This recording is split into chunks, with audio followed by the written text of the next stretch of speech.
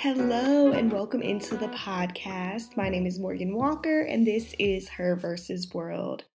Long time no talk, y'all. I know I didn't post a podcast episode last week and I do apologize for that. I was in the process of moving, so, everything was packed away. And that being said, if the audio quality isn't as good on this episode, it's because my mixer and my mics are all packed away. This is just a little USB mic I'm using because I had to get an episode up. I couldn't miss 2 weeks in a row. So, the audio quality isn't the best, just deal with it, okay? We still gonna get to the topic and it's gonna be okay. Today I wanted to talk about embracing being alone. And I'm not just talking about, in a relationship, embracing being single. We're going to talk about that, but mostly I'm just talking about being alone in general, being comfortable with your own company and your own company only.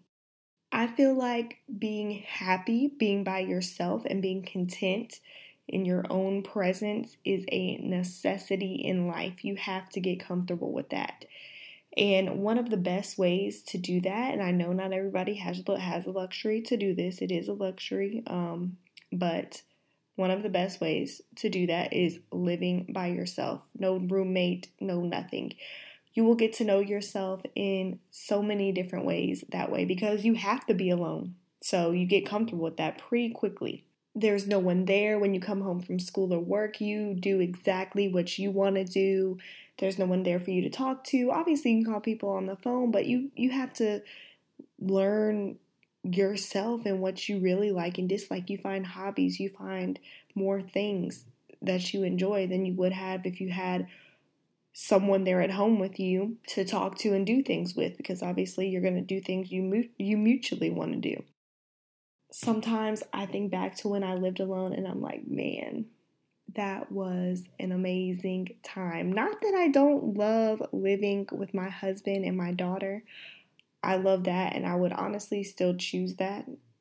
I still get my alone time, my me time now, but living alone is just like really when I feel like I found out who I was, I was forced to get comfortable being by myself.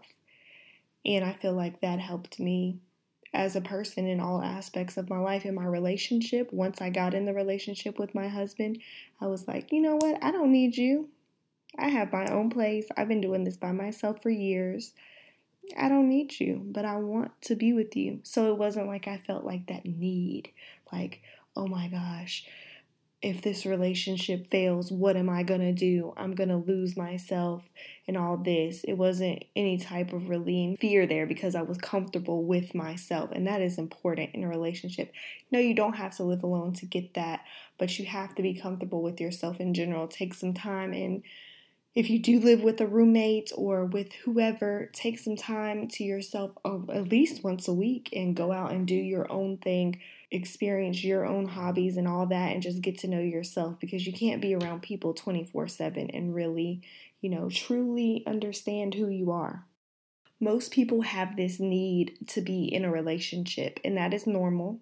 However, a relationship should not be a necessity. You shouldn't rely on a relationship to make you happy and feel whole as a person. Actually, let me take that back. You don't have to feel whole as a person before you get into your relationship. People say that all the time. I personally don't feel like you do have to be whole. Everybody's going to still have flaws. Everybody's going to still have insecurities and things like that when they get into a relationship.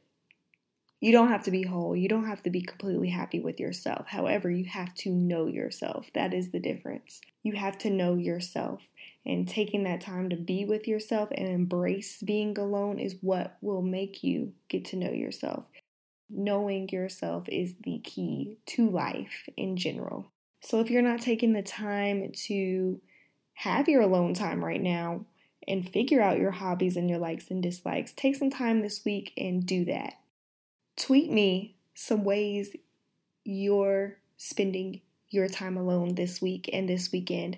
You can tweet me at Her versus World on Twitter, obviously, and let me know what you're doing. And I'll share with you some ways I enjoy my me time. Also, if you're enjoying the podcast, make sure you leave a rating or review and subscribe if you're not already to get the new episodes every week straight to your phone. And I will talk to you all next week.